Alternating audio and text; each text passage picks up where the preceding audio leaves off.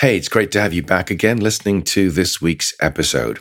Now, as you can perhaps hear from my voice, I have a cold. I tend to get these in wintertime, particularly when I visit family and friends in Ireland, and that's exactly what's happened. I've got this deep voice this week, but anyway, it's still me, and I'd like to thank you again for listening to what is perhaps the last episode of this year.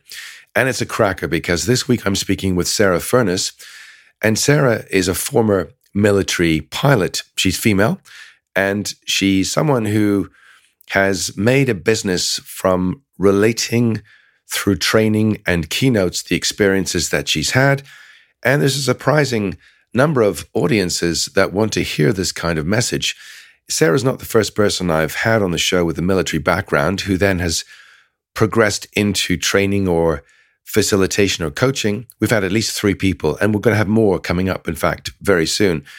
And I've also got family who've served in the military, and I'm always intrigued by how many of them transition extremely well into running their own businesses, perhaps because they've got that structured background, they've learned about the discipline of planning, and they also have a great message which people want to know. And it's not surprising, therefore, that many people who've come from the military end up sharing messages or developing programs specifically on the topic of leadership. And that's what Sarah's doing today.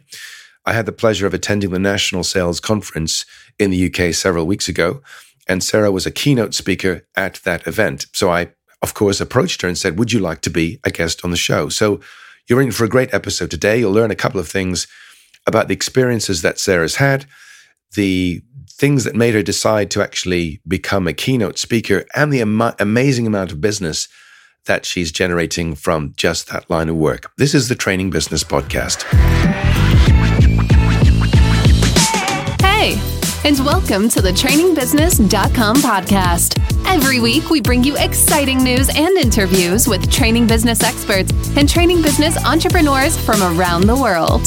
Thanks for tuning into today's episode. Here's your host, Mark Garrett Hayes. Hey, welcome to the show. My name is Mark. It's my pleasure and privilege to host this show every single Thursday.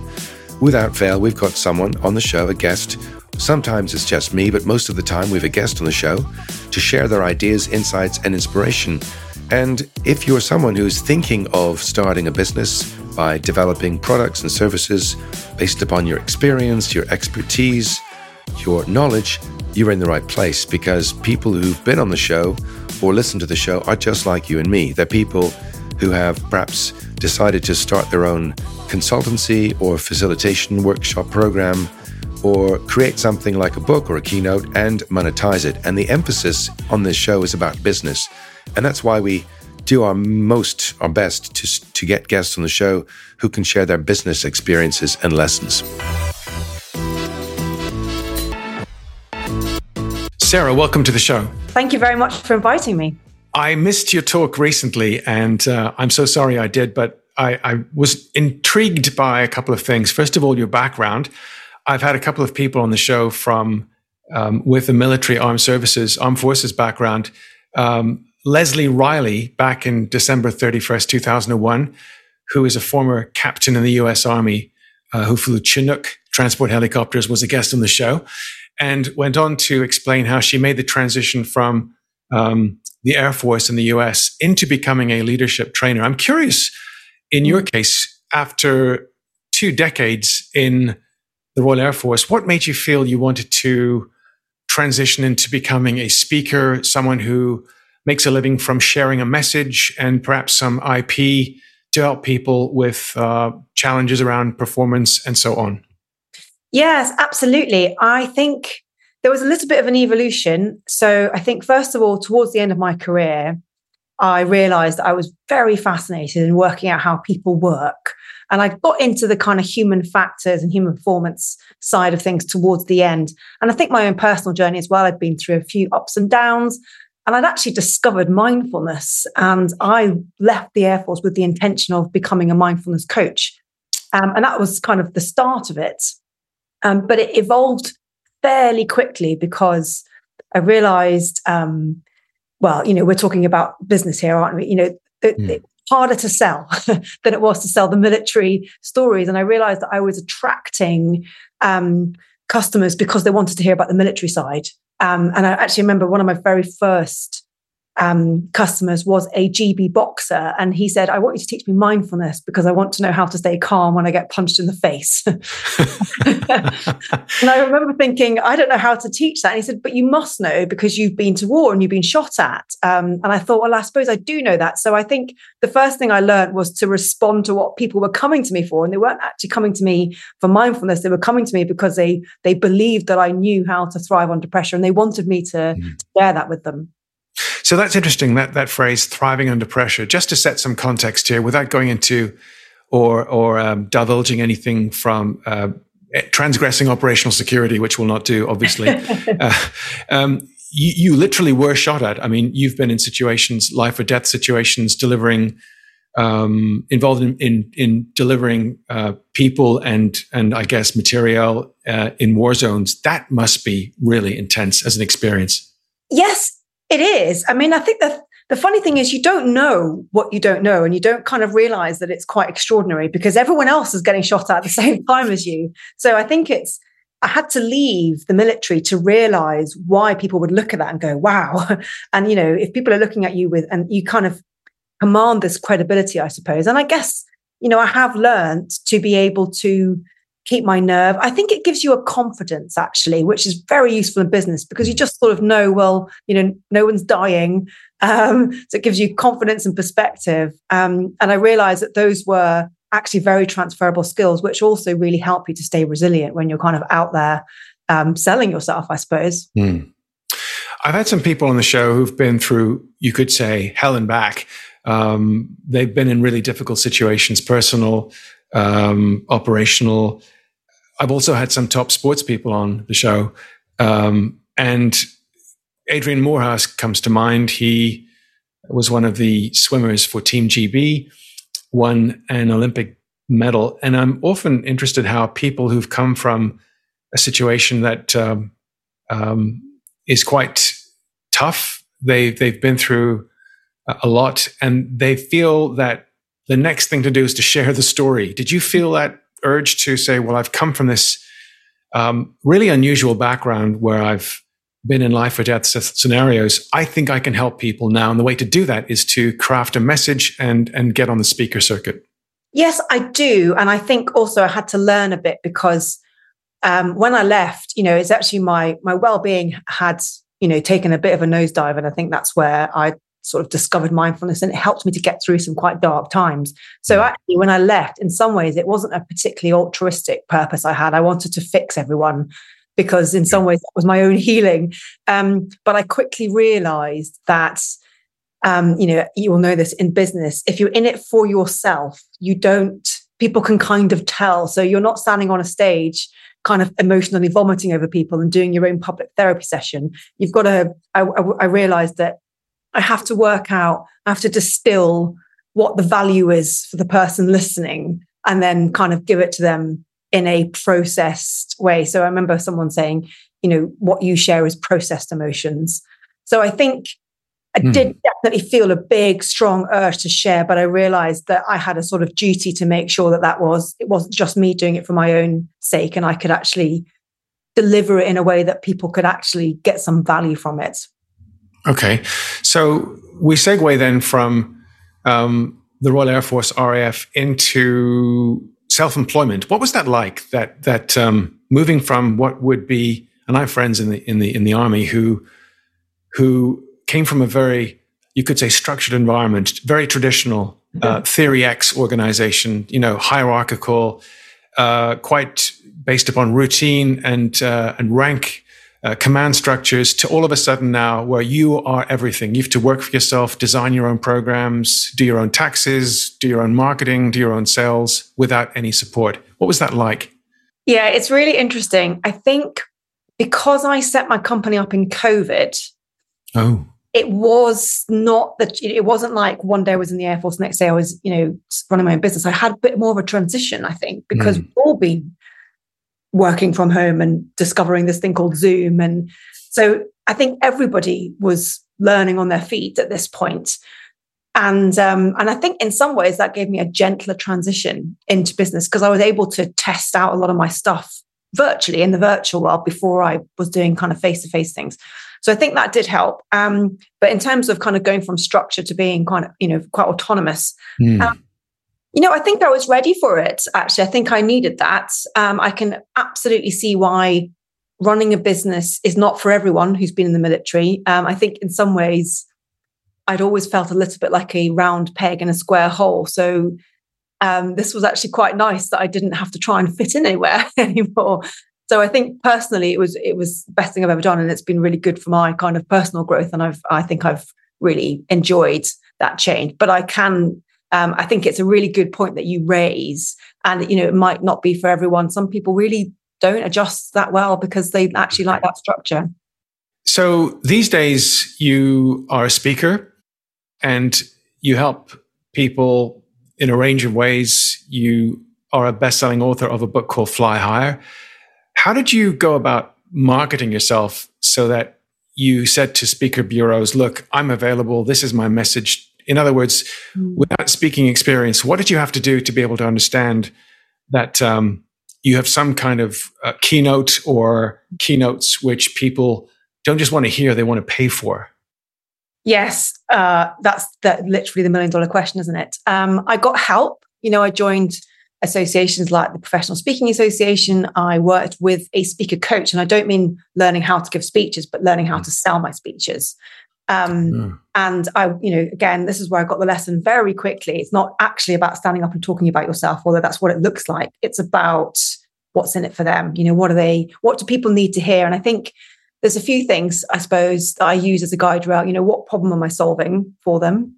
So have they got a problem with blame culture, for example? Well, I can tell a story that kind of brings that to life and gives them some takeaway tools. So I think working with those people to give me that kind of framework to know what kind of speech they needed. I think the other thing is, like, some telltale things is at the end of the speech, I'm aiming for someone to sort of come up to me and say, the people in my team need to hear this. So, they often want someone from the outside world to come in and say something that they already kind of feel that needs to be heard. But for some reason, an external person has got that credibility. So those are a couple of things that I use to make sure that the speech is sellable is, what problem am I solving? Or would someone else go, this person has got to hear this, in which case, that you're onto something. Right. So it sounds like the speech is an entry point to work beyond the stage. And so it's a nice segue, or I guess lead magnet. So people hear your talk and then say, can you come and talk to us or my team, our company, about this thing? Yeah, absolutely. I think I kind of worked out, before you write the speech, you say, what is the outcome I want from the speech? And what you want the outcome to be is you get more speeches. So every time you speak, I think my business model is every time I speak, the more I speak. But that means you've got to get the speech right to make sure that people want to hear it again. So what advice would you give to people who have this urge to be on stage? Now, I wouldn't say it's easy, but certainly if in your case, what you have is almost a unique background, quite distinctive. In fact, female military helicopter pilot. I mean, that's definitely different, right? If someone hasn't got that differentiating factor, but they feel they have something which they could craft and sell on stage, that's quite daunting starting from scratch. What advice would you give them to begin? Gosh, yeah, that's there's a number of directions I can go in with this. I would definitely say you don't have to do this alone. I worked out this stuff because I worked with other speakers, like I say, a Professional Speaking Association, or I worked with coaches. I got peer reviewed. So I was very lucky to meet John Peters quite early on in my career. And he was shot down in the Gulf War, and he's made a 30-year career out of speaking. So obviously knows a thing or two about this. And he listened to one of my first speeches, which I imagine was brilliant. And he sat down and gave me, a very kind but firm debrief and went, it's not about you, Sarah, it's about them. So I think putting yourself in that world where you can get that feedback, because I think a lot of the time you don't know what your message is until you kind of start. I started out thinking I was going to be talking about fear of rejection because that was my personal thing. And I've now realized that actually people need to hear about just culture or learning from mistakes. So I think you kind of have to just start, but surround yourself with, an ability to get feedback. And generally the audience won't give you feedback. They'll just tell you that you're wonderful, which is lovely. So actually you need feedback from peers, from other speakers, I think. So I think that would be my advice is, work with other speakers. On your website, or rather on your LinkedIn profile, you've got, I won't name them all, but you've got quite a few instances of speaking organizations are there. And you've got different bureaus you're a member of. How did you find out which ones to sign up to? And we have to talk about money. I won't ask you to name your prices or anything, but for people speaking, is there a kind of a price range that, would be attractive to start with? I've heard people, for example, say to me in the States, if you're not raising or challenging an agency or an event organizer looking for at least 5,000, then it's not really a good day's work. And then other people I know are 10 times that in one day. Yeah. So let me start with the first question. How did you know which agencies to approach, and what do they look for in someone like you? Yeah. Okay. So I worked for, she's not paying me to say this, but I worked with this lady called Maria Franzoni. So she helped me to get bureau ready so that I had a website, I had a show reel, I had all the things that I needed to be able to approach an agency.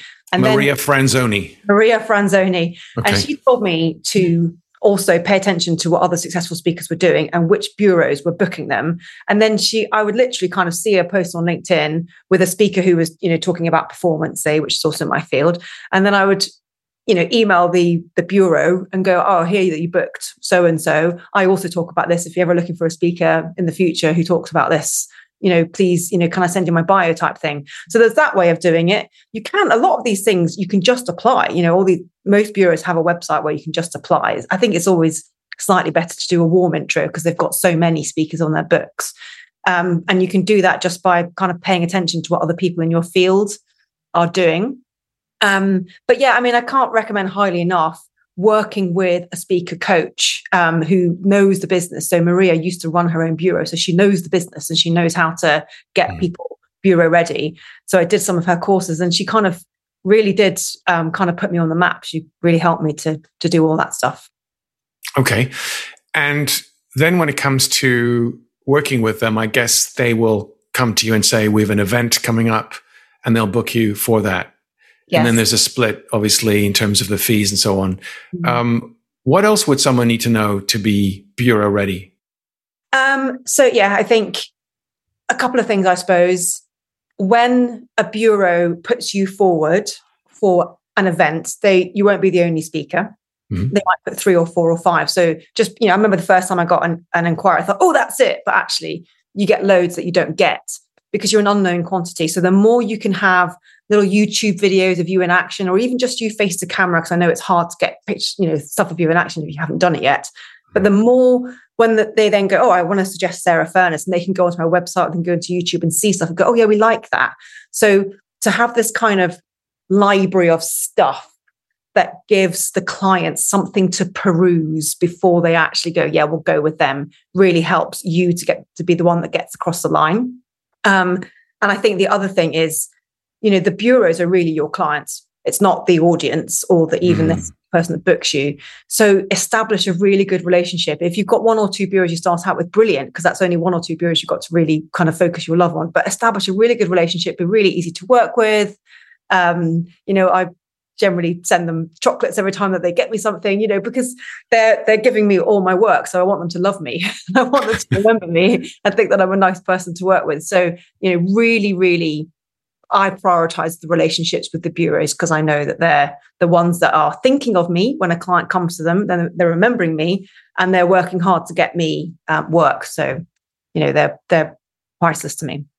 That's an excellent point. So the audience members are your consumers, but they're not your clients. Your clients really are the companies, the agencies, the bureaus that book you and put you on stage in the first place. Yes. If we think then let me ask you a very simple question. This is full-time income, right? Yes. Okay. Do you have other income streams in the form of books? Because many of our listeners are authors. They have online content, which they sell. They have retreats.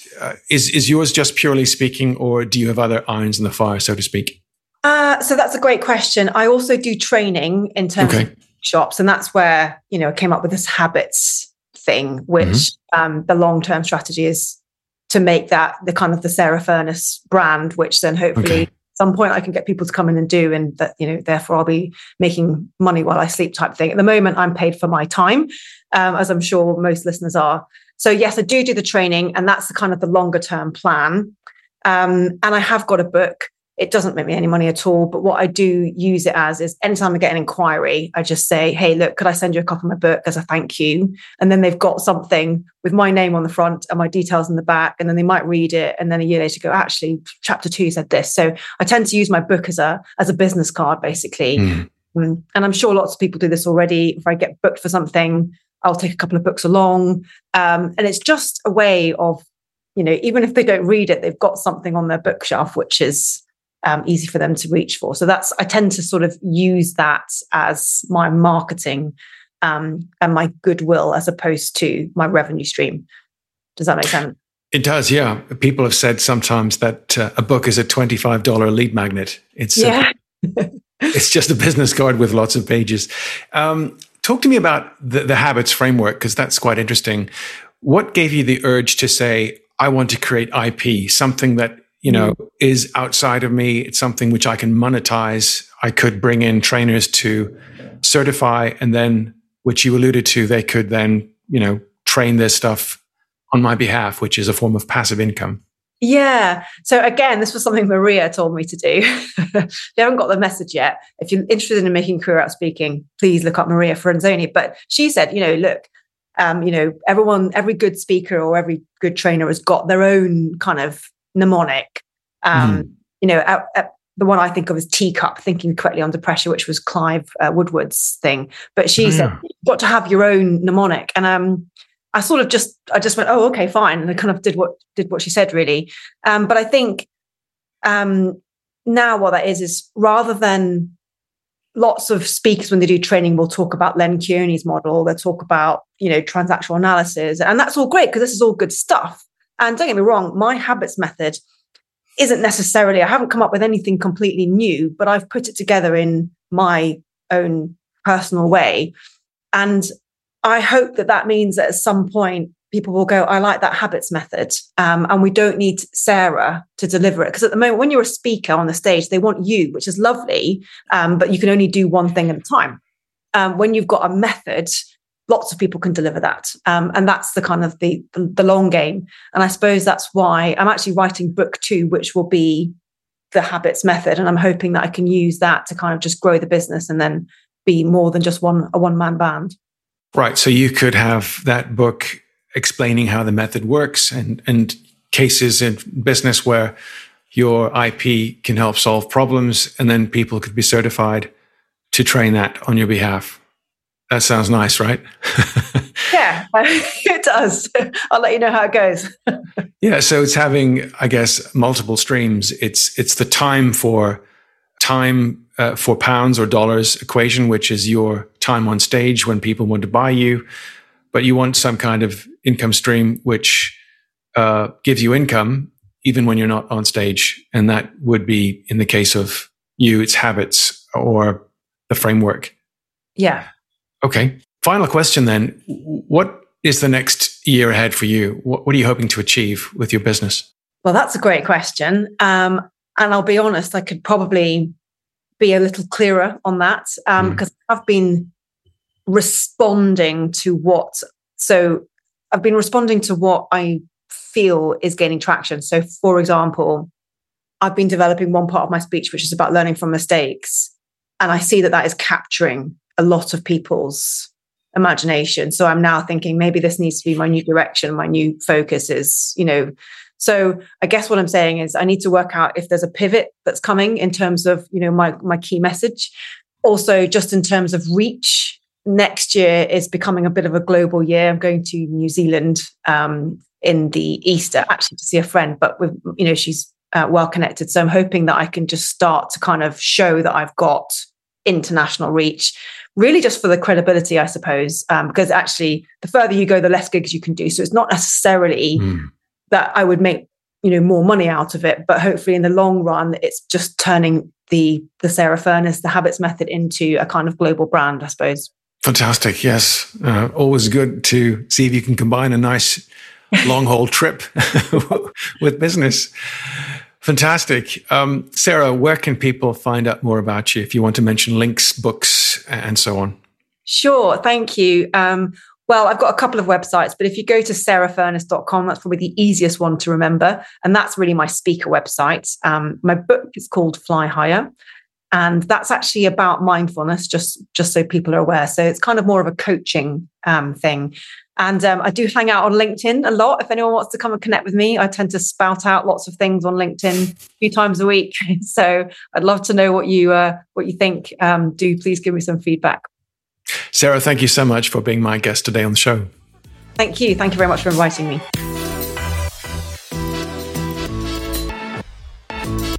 My sincere thanks to Sarah for being my guest this week on the show. And you can check out Sarah's keynote profile, and all links to this week's show will be provided over on the episode specific page on www.trainingbusiness.com. I'd like to thank you for your support and listenership this year in 2023. And depending when you're listening to this, it's either 2024 or still 2023. Either way, I'd like to thank you and encourage you, please, to subscribe and to sign up for new episodes as they come out on your podcast platform of choice every single Thursday, free of charge. Until next year or next episode, whichever comes first, look after yourself, family and friends, and see you soon. Bye for now.